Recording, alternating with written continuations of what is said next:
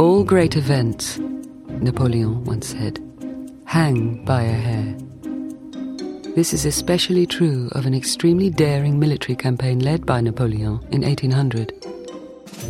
That year, Napoleon made a bold decision to surprise the Austrian army, which then controlled northern Italy, by leading France's reserve army up over the Alps. The Austrians would never have imagined that Napoleon would attack from that direction. Crossing the Alps was a treacherous journey, and seemingly impossible for 50,000 men, as well as mules, cannons, and supplies. However, Napoleon's daring paid off. He defeated the Austrian army on the 14th of June 1800 in the famous Battle of Marengo. In this room, you can see Jacques-Louis David's bombastic painting commemorating Napoleon's victory of Marengo. Like many supreme rulers, Napoleon was a great propagandist.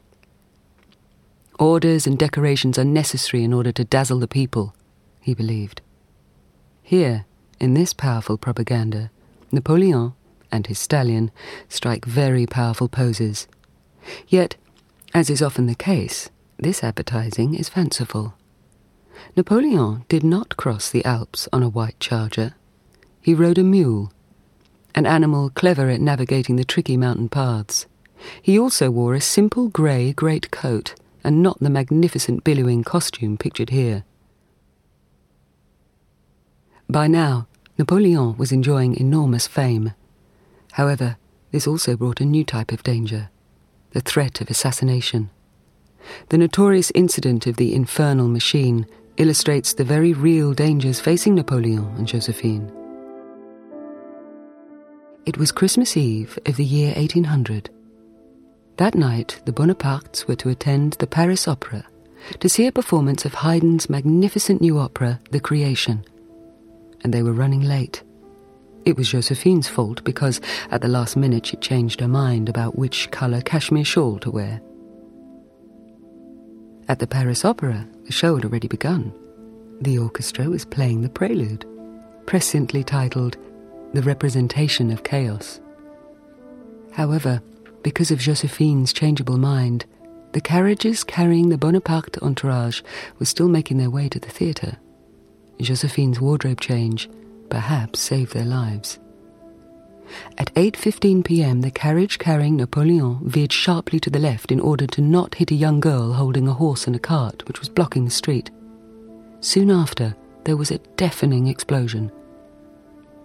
Napoleon shouted to his coachman, "They're firing on us! Stop the carriage!" He rushed out to see what had happened to Josephine's carriage, which was travelling behind his. Luckily, the Bonapartes were all unharmed, although Josephine's daughter, Hortense, was covered in blood from a wound to her wrist, and Napoleon's sister, Caroline, who was 8 months pregnant, was badly shaken up. Behind them, the street had exploded. It was nothing but a pile of rubble strewn with bodies. Many victims died in the explosion, including the young girl. Most treacherously, she had been paid by the assassins to hold the horse and cart that carried the bomb. Napoleon's assassins had used a homemade bomb known at the time as Machine Infernale, an infernal machine.